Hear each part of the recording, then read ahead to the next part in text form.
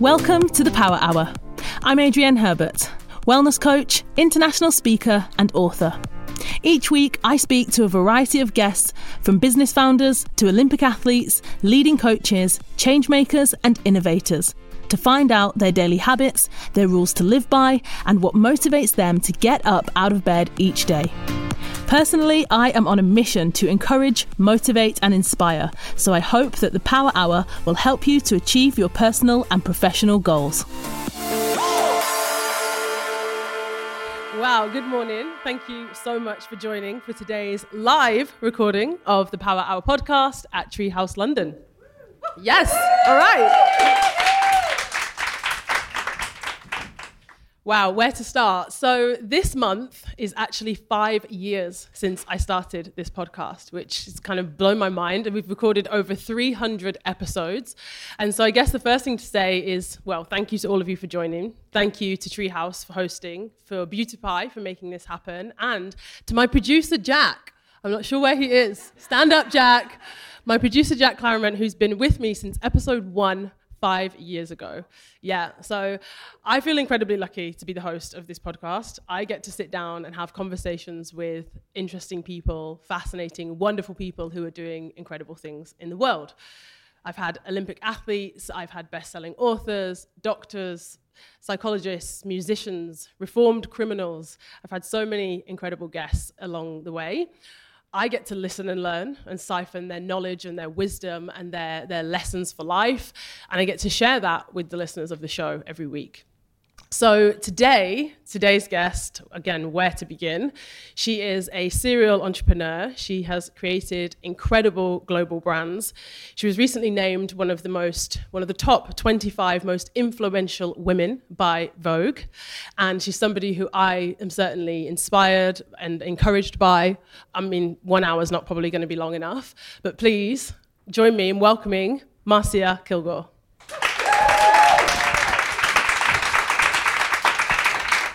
Good morning. Hello. I know that everyone looking at me will think, but look, she must be an Olympic athlete. See? Sadly, no. That was just my ab workout this morning. Well, Marcia, welcome. Thank you for joining us this morning. Everyone here knows and loves Beauty Pie, but they might not know much about you, about your career.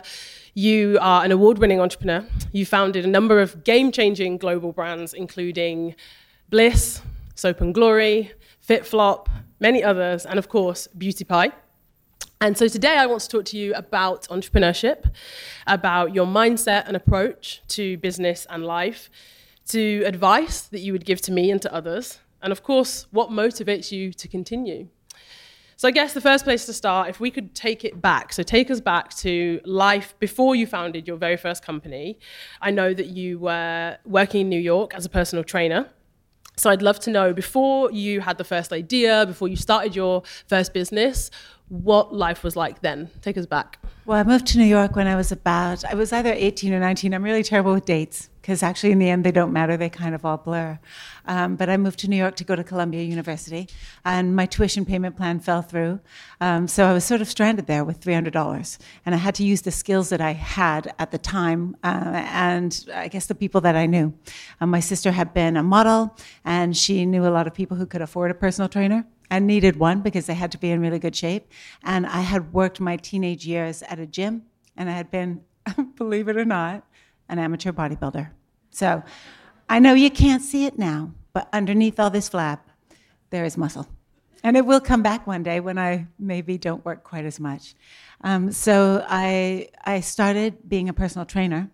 And I started to sort of just build up a clientele, hoping that I would be able to make enough tuition to go back to school and to, accept my acceptance into Columbia.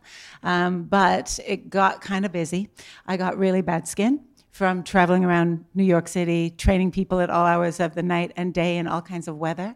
And one summer, instead of going out to the Hamptons and being a personal trainer to the rich and famous, I decided to stay and take a course in skincare to learn how to fix my own face, because nothing that I had tried worked. No products that I had bought worked. No facial that I had had worked.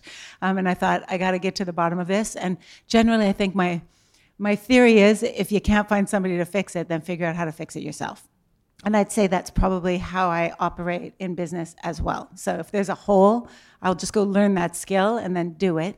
It makes you actually feel much more in control of your environment, which I always find comforting. And also you just learn, and if you're open to learning new things, you'll find that most of them aren't as difficult as they may appear on the surface. That would be question later. Yeah. The answer to one of those later questions. Just like dive right in there and try it, because guess what? Everybody has their driver's license, right? And how long, when you were younger, you thought, oh no, I couldn't possibly get my driver's license? And then you got it, and you're like, well, everybody drives. This really actually wasn't that hard. It's kind of the same with everything. That's what I've learned. Maybe not astrophysics, but the rest of it. So I have gone totally off, and I don't even remember the question, but I think it was. It was telling us, so you started to learn about skincare to solve my own face, which was a mess. And so I took this crash skincare course, and then I really loved it. And so I had personal training clients, right? And they were very trusting and kind and let me practice on their faces. So I would go to their apartments. It was kind of the rich and famous, because those were the people who would be the early adopters of a personal trainer at that time.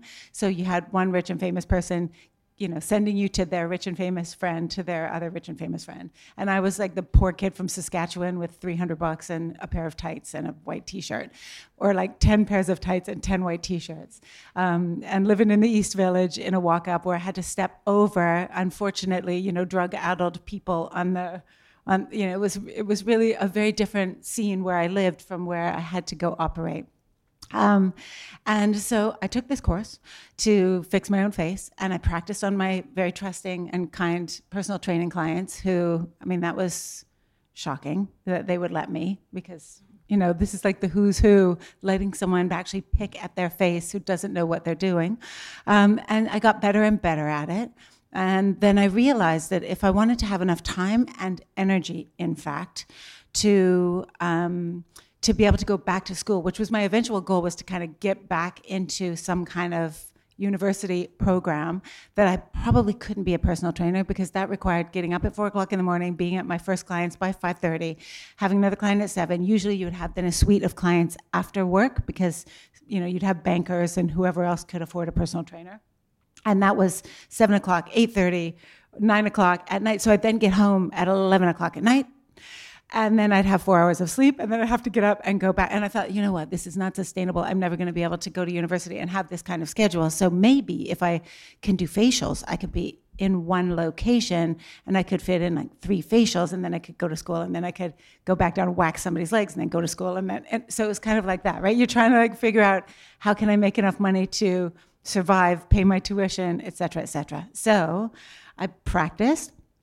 I actually sprung for a $600 a month one-room studio on Spring and Lafayette Streets in New York City, which is now a condominium building that David Bowie and Iman bought one of the first apartments in. But back then, it was like, in detective movies where you walk into a hallway and you'll see all these like single kind of 601, 602.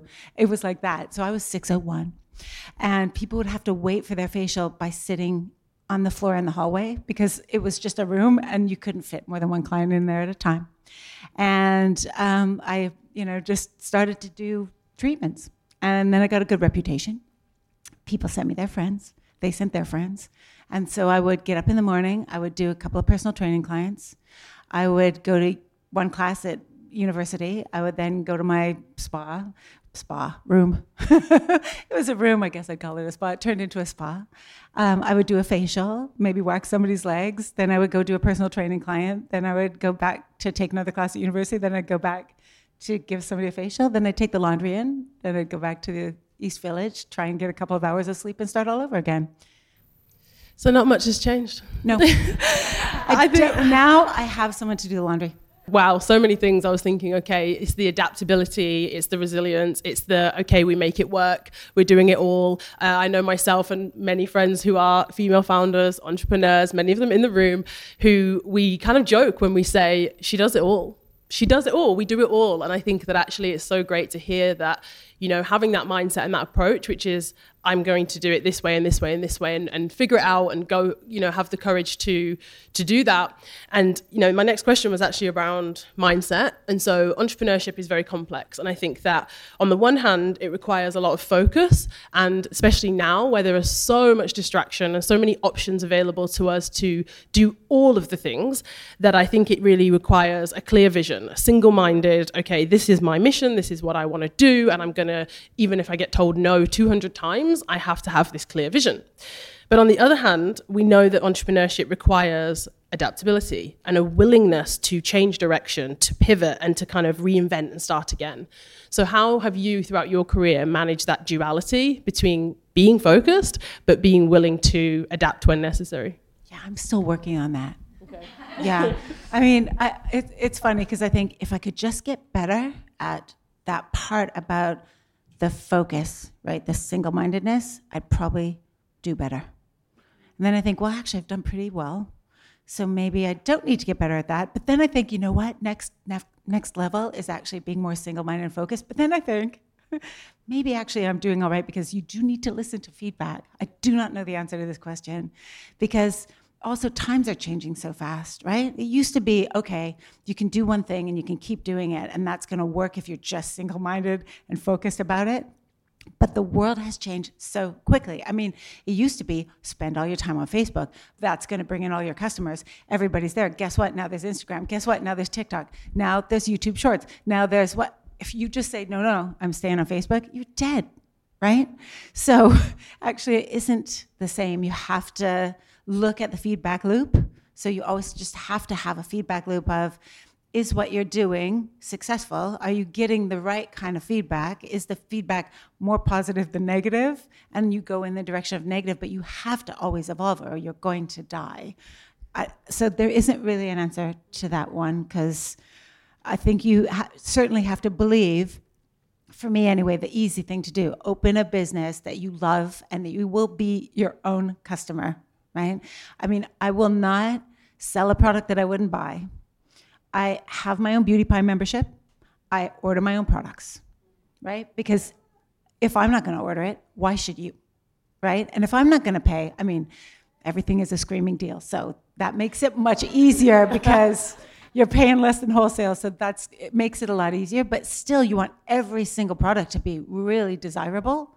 And if I don't want to buy it, why should you buy it? And if you edit like that, it makes it really easy to sell your stuff, because it's easy to sell stuff that you want.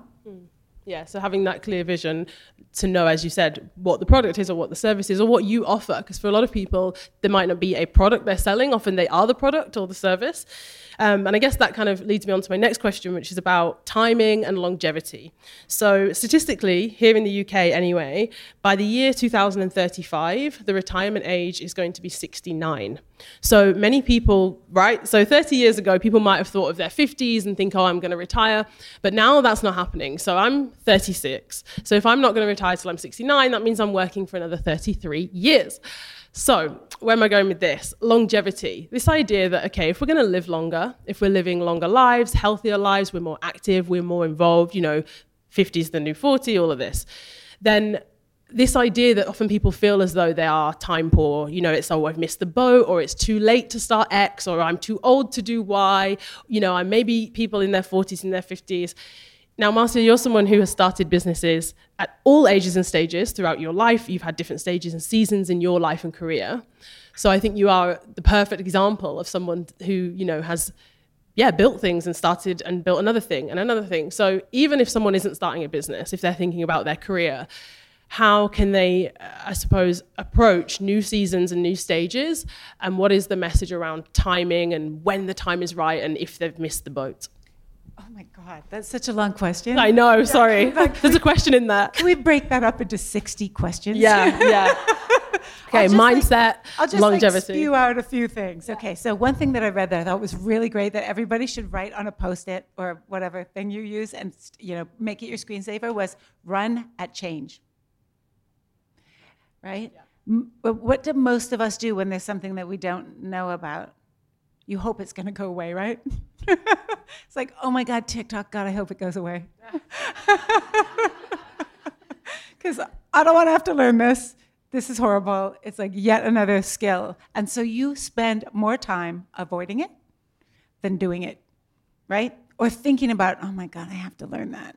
Where if you just said, you know what, I'm going to take an hour every day or an hour once a week and watch YouTube videos about how to do this, you would, in 2 weeks, you'd be like, oh my God, I'm an expert at this.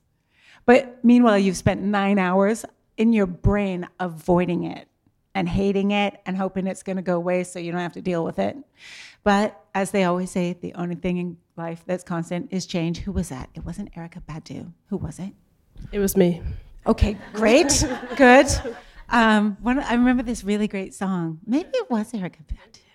Anyway, and it's true, everything changes. And actually, do you want to be the kind of person who shrivels up, avoids the world, avoids the change, and is fearing it? Or do we want to be the kind of people who look at it and give it a go and realize, well, just like getting my driver's license, this actually was not that hard. And I have a general understanding of it and I've empowered myself and it took an hour, right? So instead of, backing out of it, you do want to be involved in life. And guess what? It's going to change and you do not want to become obsolete. You want to be in the game. Whether that being in the game is just understanding what people are talking about, right? Or doing some type of business that relies on you knowing, this, that, etc., other skill. So you can think of it one way or the other. Is change helpful or hurtful? It's probably going to be helpful. So embrace it and just run at it. Yeah, I guess the second part then, as you said, because there's a lot in my question around longevity, is also a confidence. And maybe, I don't want to say this just applies to women, but maybe, in some of the work environments where women might feel as though they've had time out maybe for maternity, maybe they've had time out for whatever, they might feel as though in a certain industry there's like a time limit on, okay, being in their 40s, 50s and actually going, I'm starting this is my day one. Because it doesn't, I know your career journey and it doesn't seem like, you're not stopping anytime soon. So what would you say to anyone who says, actually, yeah, I have the idea, I'm on the cusp or I'm thinking about it, and they're maybe in their, mid-40s? That's young to me. Right, yeah. I'm like, mid-40s? Yeah, but I feel like the reason I say it is because so much of entrepreneurship, I think, celebrates and glorifies like the 30 under 30. And if you haven't built and scaled and sold your company at that stage, it's kind of like, oh, what are you doing? And I think, let's start a new list. Yeah. Okay, so we're going to have, let's start a whole bunch of lists. And then let's sell awards. Like, this is a whole business.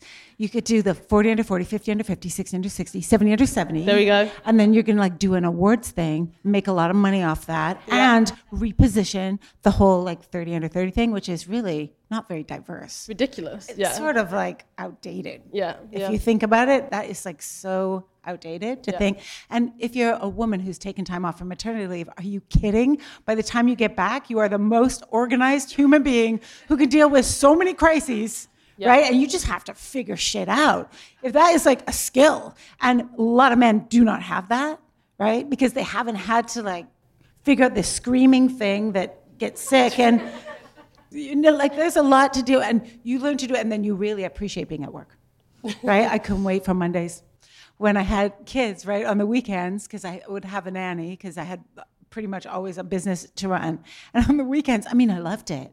But man, was Monday great. So actually, maternity leave is great because A, you learn how to deal with anything, and then B, you really learn how to make the most out of your time. You appreciate your time, and you appreciate your time with your children, and you know how precious that is. So you get shit done during the day better than anybody else. So it is a gift, actually. The whole thing about, you're outdated or obsolete is just a myth in your own mind. There are influencers, there are people starting businesses, who is the world's most successful investor? Anyone? Buffett. And what does he do for 5 hours a day? Reads. Yeah. New information, right? New information. He brings himself all the recent information. He's not afraid of it. He's 80 years old. Does he need the cash? Not really, right? He apparently goes and eats the same cheese sandwich or whatever at the same diner every day.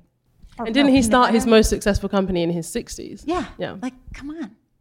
These are all, we're telling ourselves these stories. Pick a different story if you think that's right? And that's all it takes. Like, change the channel, pick a different story, tell yourself the really successful story. That's the one you can choose. Go with that one. Yeah. I love it. All right. So if I was lucky enough for you, Marcia, to be my business mentor, and I came to you and said, okay, I have an idea. I've done my research. I've done my homework. I've got a pitch. I know who the customer is. I know where I want to go with this. What advice would you give me about the first year of business? What things to focus on? What things to forget about? Common mistakes that people make in that first year? What advice would you give me? I read this question before to prepare myself, and I thought I really need to know what the business is. But, well, do you have one? Maybe. Okay. Well, I'll answer a general question first, and then we could go into detail, because it's more interesting if you tell me what it is. But is everyone here signing a non-disclosure agreement? Hand in the air. Katie, take a photo of this. Everyone's hand in the air. Non-disclosure. NDAs. No one will repeat. Okay.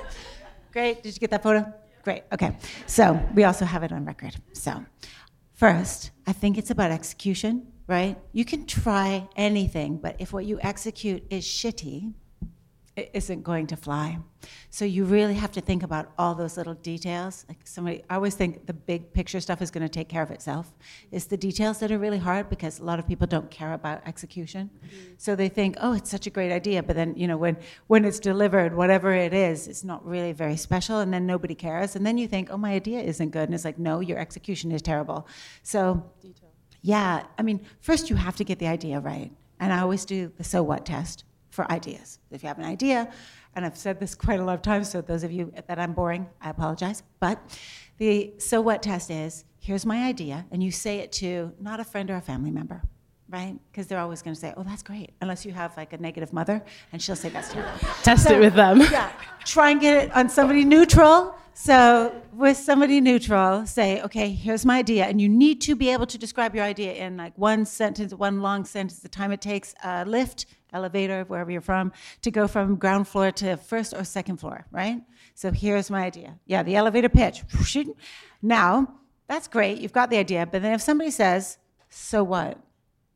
That's the hard part. So what? Like, why should anybody care? If you can't, then tell them why they should care in the same period of time from floor 2 to floor 4. It's not good enough yet. You got to go back and hone the idea, right? And then you've got a good idea, because how much time do you have with your average consumer on Instagram or TikTok? About the same time. So that's where you got to get it like, okay, why should anybody care about this? Make sure it's really honed, then start. Yeah? And then worry about the execution, and also be totally obsessed with your customers and the quality, because quality never loses. Okay, hope you're all taking notes. This is incredible advice. So I'm going to jump in with one more that I didn't prep you on, and this is about risk and risk tolerance, because I definitely think in the world of business, we mentioned Warren Buffett, there are a lot of people that have this narrative that they share around risk, which is you have to be prepared to take big risks, risk it all, big bets. If you're not risking, if you're not failing, we kind of, we tell people that we celebrate failure and risk. However, I would question that sometimes people that are telling us that, they might have a big old safety net that somebody else might not have. They might have a lot of power and privilege and wealth, and they're kind of telling us, risk it all. But for some people, risk is riskier than others. So in your experience, and throughout your career, I'm sure you've had to take risks and big, bold bets. How have you approached risk? And are you someone who has a plan B? Or do you say, no, Adrienne, go all in on plan A and be willing to take big risks? Oh, that's another really great long question. I love to talk. I'm like queen of the rambling answer. So when you ask me one like that, it's like, oh no. Okay, where to start? Well, of course, I'm a big believer in Jim Collins. Has anyone read Jim Collins' business books? Yes, big fan. If you have not, there you go, right? Just go get them all and just read them and just follow them, because he has such a great sort of idea about risk versus reward, profitability versus growth. How you build I always call it like the house of bricks. With Beauty Pie, I always say we are building a house on bricks. We don't go like this, we go like this. And so every day we don't have days like this. It's just like this. And you have to be comfortable with growth of that kind. Now, some people, sure. I mean, there's a lot of people. I've sat at a lot of those venture capital things with, younger guys often. It's usually like quite young guys. There's a lot of funded young guy businesses. Like, we're going to deliver last mile. I hope nobody in here is doing last mile delivery. Anyone? Just no? Okay. Nope. Okay. And we burn through like $40,000 a day. And, we're really hoping. And you're just thinking, okay. If you're burning through $40,000 a day right now, and you don't have a plan to make money off of this, how exactly is this really a business? How is this going to sustain itself? It might be really great and convenient for the few people that you are delivering products to right now, but what is the point, right? And I guess it's great experience for those guys, but they are blowing people's pension funds, right? And that, to me, is just not responsible. So when I was dealing with my own cash, which was just sort of stuffed underneath my mattress, which was savings from giving facials and waxing legs and doing personal training. And I was opening my very first spa. It was actually 3 rooms in a building. So it wasn't really a spa, it was like a facial place. Like the risk, I spent probably $40,000 building out facial rooms. And if it didn't work out, I'd just sort of start again. It was no big deal. It was my money. It didn't really matter if I lost it. Mattered, but did I know how to work? Yes. Did I know how to go and do another facial or a personal training session, or was I still trying to go to university part-time? Yes, I was. Therefore, I'll just start again. I'm not work averse, so it wasn't a big deal.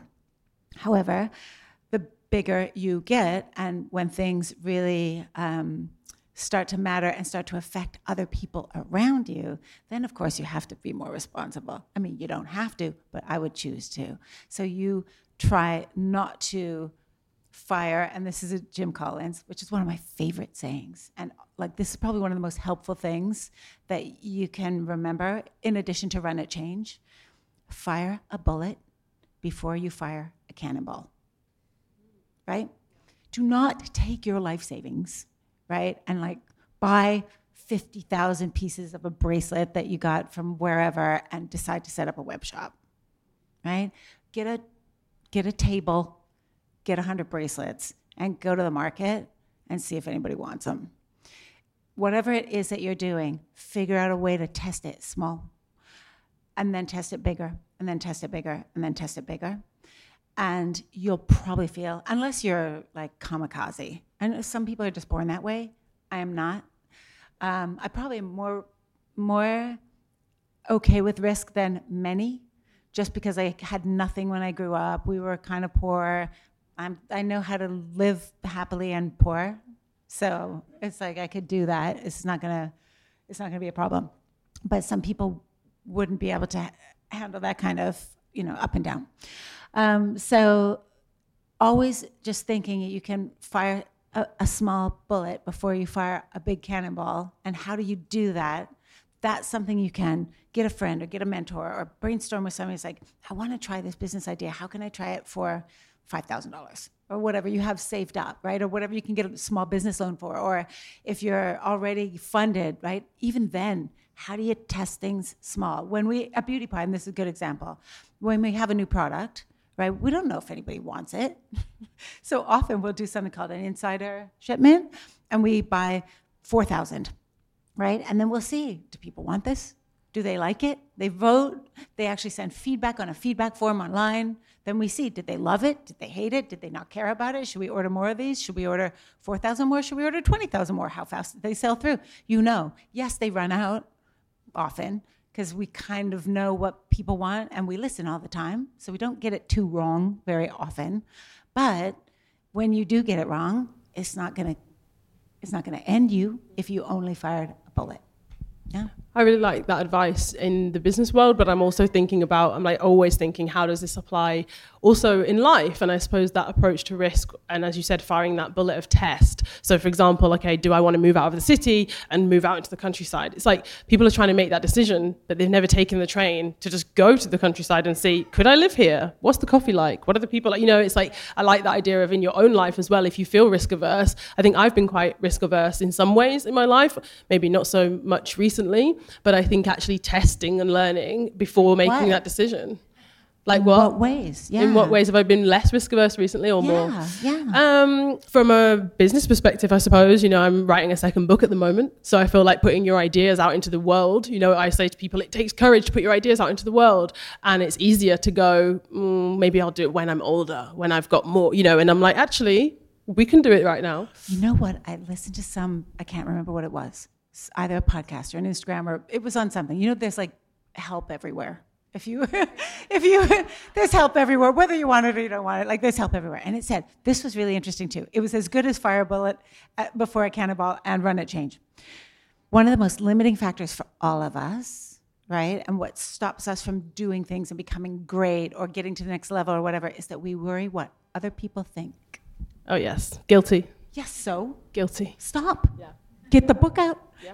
Do whatever. It's coming. It's great. Coming. Yeah. And like blast it out all over the place. Yeah. And like promote yourself. Yeah. And just be out there. Marcia, I need you. Okay. I'll be like channeling Marcia. I'll be reposting. Yes, I need to channel it. You're right. And I think it's easy for people to say, okay, stop thinking about what people think. And my sister challenges me on this a lot. She's wonderful. And she'll say to me, if I'm like, oh, but what about this or that? Or what will people? Who are people? That's what she says. Who are these people? Yeah, because firstly, let's be honest, everyone's so busy that they don't really care. They don't care what you're doing, Adrienne. No. Don't remember what you wore to the party either. Yeah. By the way, that's the other advice that everybody should have.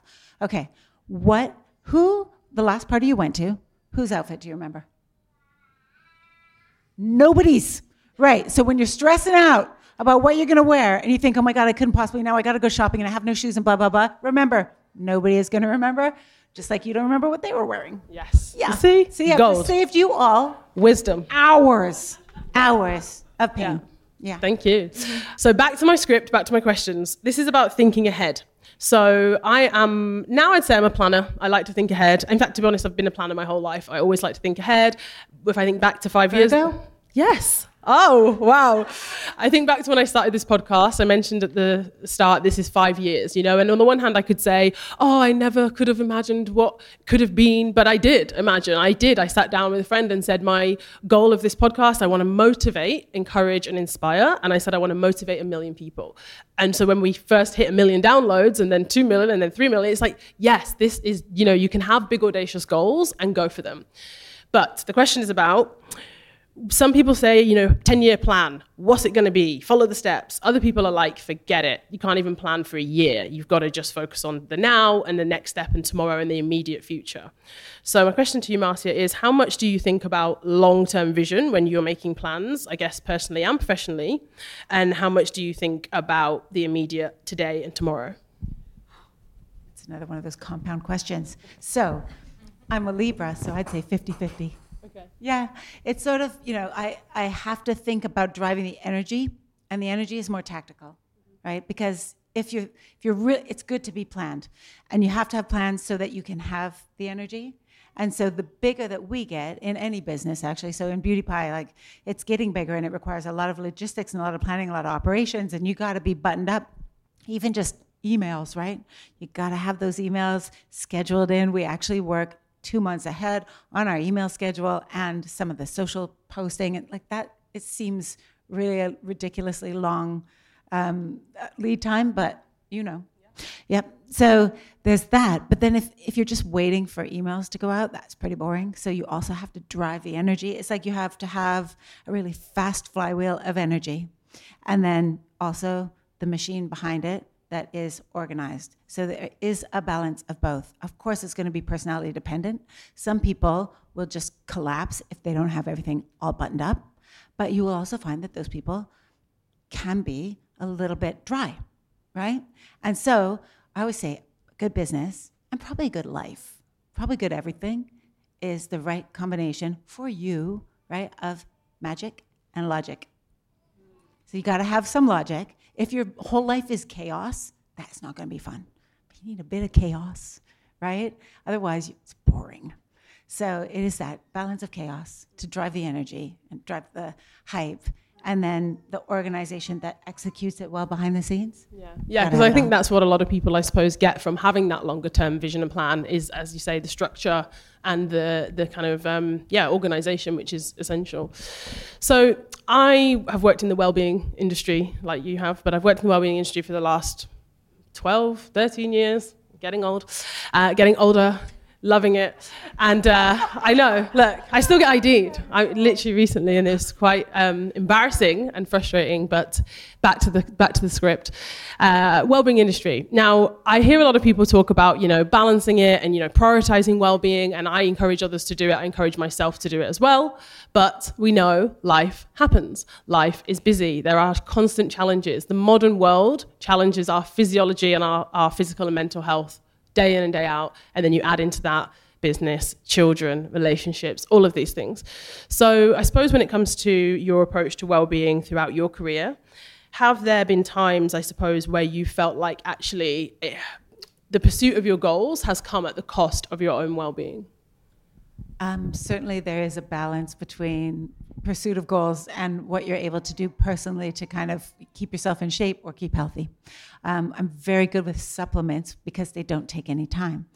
But I'm not always as good at getting up in the morning and meditating, although I want to, or exercising for half an hour, although I want to. So I'll probably get that in like 3 days a week and then think about it the other time. I think I'm thinking about it is something. At least it gets me the vibe. It's better than not thinking about it. Then you'd be like really long gone. But I think one of the things that helps me get through like those difficult times where like work is so overwhelming and there's so much to do that you don't actually get that balance, or something really stressful is going on and you can't sleep, right? Is just remembering, has anybody read, here's another book recommendation. Has anyone read The Road Less Traveled, original version by a guy named M. Scott Peck? Very old book, probably from the 70s. Remember reading it probably late 80s or early 90s. I don't know how I got a hold of this book at that point, but there's one line in it which just talked about how everything is your choice, right? So if I'm choosing to be stressed out because this shipment didn't come in, and that means we might not make our revenue goal for shoes this month, right? That's my choice. I'm worried about money rather than sleep, but it's my choice. So I could say, I'm not going to worry about the revenue goal. I'm actually going to worry about my sleep. And then who's empowered? Me, right? But I have to choose. So everything that you do is actually your choice. And if you can really internalize that and realize what it means every single moment, that will help you tremendously navigate stress and also whatever is happening for you or because of you rather than to you, right?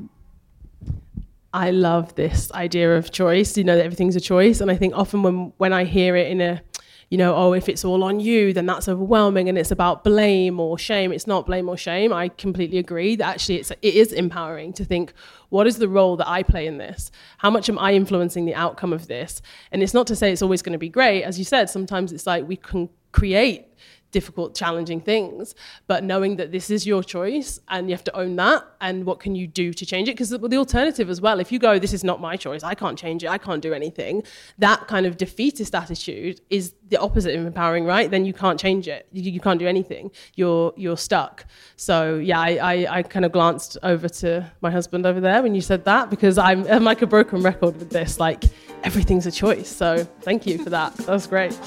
Yes, thank you. No, I think you agrees.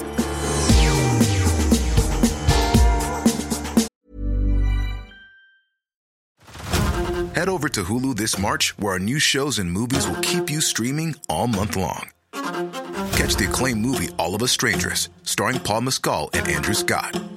Stream the new Hulu original limited series We Were the Lucky Ones with Joey King and Logan Lerman. And don't forget about Grey's Anatomy. Every Grey's episode ever is now streaming on Hulu. So, what are you waiting for? Go stream something new on Hulu.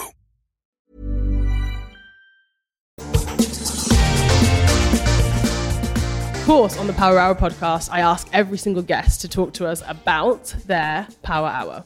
Now, this is essentially the first hour of every day. So the reason I still talk about this, I've been talking about it for years, is because for me, it really changed a lot of things in my life. When I started to set my alarm a little bit earlier before my son would wake up, to have some time for myself, to do whatever it is that I wanted to do at that time, to focus on my own goals, to focus on myself. It really was a catalyst for change in so many areas of life. So it's not about necessarily, the perfect morning routine or kind of cultivating this 1 hour, it's just that is what worked for me. And it sent me on this mission and asking other people, what do they do in the morning? What time do they wake up? What do they avoid in the morning? What do they do with this first hour before the world sees them and before they start their day? So, Marcia, over to you. Obviously, I should have known that you were going to ask this question and got better at this hour about a month ago, so I could.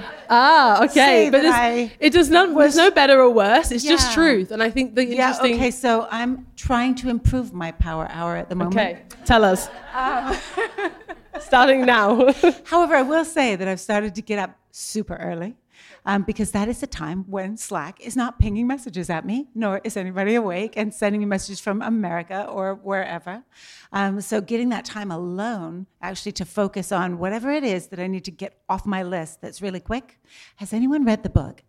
There is another book. No. Oh, is that your book? The first book was Power Hour, yes. Has anyone read the book? It's available. Power Hour? Has anyone read the book? If you have not, excuse me, since this is recorded, go buy it right now.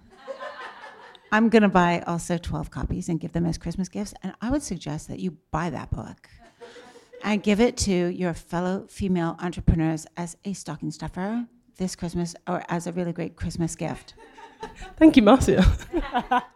So my power hour, so there's a different book, not the power hour one, but there's another one, not quite as good as yours. Yeah, it's called Getting Things Done. It's like number 2 on the New York Times bestseller list underneath the power hour. And so every January, after I've finished reading The Power Hour, I read Getting Things Done by David somebody. Allen, yes, you know it? Okay. And he says, and of course I haven't read it for a year, so I'm probably not going to be that good at it, but he talks about you either diarize things, you delete them, you delegate them, or you do them if they take less than 2 minutes. And then there's, I think, one other D, which I can't remember. Do you remember it? Delegate. There was delegate, diarize. So you put it in the diary and then you follow your diary. There's delete. Or do. I think there's one more. Oh. Obviously, I'm not good at that one. But the do one is anything under 2 minutes. Anything that's on your mind that will take less than 2 minutes, just do it. So what I've been doing is getting up super early when no one is emailing or Slack messaging me and doing all those small irritating things that actually take longer to think about than actually do, and crossing them off my list. And then the day starts after I've hopefully jogged or something, maybe meditated, and then I can actually work on the chunky stuff. You know how distracted we get by all those little things that kind of take 2 minutes and they're on a list and you think, I'm not going to do that because that's a distraction. Do all the distractions first and then eat the frogs. Do you know the eat the frog thing? Yeah. Then you can get into the big, ugly, chunky things that you're avoiding. Yeah. Great advice. And this is the thing, I think that often if we're already overwhelmed, if we're already busy, if our lives feel full, then sometimes the idea of wait, what? You want me to get up earlier to do more things? But as you said, I think there's solitude in the morning that you can't find any other time in the day. There is a quietness if you are a morning runner, jogger, walker, dog walker, going out in the morning when the streets are empty and quiet and still and being able to think. And as you said, just not having, it's not even just the thing, because some people say, oh, well, just don't look at your phone in the morning, which of course that's great. But I think it's a different feeling. It's a different physical feeling for me anyway, of availability. No one's expecting you to be available in that hour, especially if it's early. Head over to Hulu this March, where our new shows and movies will keep you streaming all month long. Catch the acclaimed movie All of Us Strangers, starring Paul Mescal and Andrew Scott. Stream the new Hulu original limited series We Were the Lucky Ones with Joey King and Logan Lerman. And don't forget about Grey's Anatomy. Every Grey's episode ever is now streaming on Hulu. So, what are you waiting for? Go stream something new on Hulu. So it does feel more freeing than saying, okay, at 1 o'clock, I'm going to have this hour and do my thing, 1 till 2, fine. But there's a different feeling that Do you also feel a bit superior? I think there's something. Smug, a little smug. Yeah, a little smug. Sometimes to myself, I'm like, oh, I've really done all that. Yeah, no, but yes. Yeah. I think there is something like this, and that superiority complex, which might be small, but it is there. Ego is such a big thing, right? And if you think about the vibration you want to start your day with, having a little smug like, I already got all this done. It's 5:45, right? Then suddenly anybody who slacks messages you at 9:30, you're like, you feel like you've got the power. So I think there is something about like having that time alone, getting stuff done, and just feeling like you're on fire. So and definitely feeling ready. I think that if we are time poor people, and again, I say this because I've tried and tested this for a long time, often people feel rushed. Feeling rushed is never a good feeling. From a physiological perspective, you're thinking about cortisol, adrenaline, epinephrine, these hormones that make you feel stressed. Many people start their day with that because they feel rushed. So sometimes Power Hour is just actually about creating more time so that less is more, so that you feel less rushed and more ready. All right. And I knew this conversation would be wonderful with you, Marcia, because I knew it would be honest. I knew it would be candid. And let's be honest, don't we all appreciate an honest, candid conversation so much more than a kind of vague, media answer, which doesn't really help us. So I, firstly... can't do those. Oh, I mean, I've boring. tried, but... Yeah, or panels where 4 people do it. It's even worse. It's so bad. Yep. So I knew that wouldn't happen with us. I'm so grateful that you were here this morning, and I'm sure the listeners of the show, when the episode goes live, and also everybody here, will join me in saying a huge thank you to Marcia.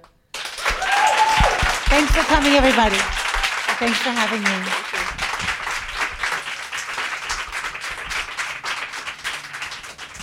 And one more big thank you, of course, to Beauty Pie, to the Treehouse London for hosting us, to my incredible producer, Jack Claremont, and to all of the listeners. Tune in next week for another episode. See ya. Woo. Thank you.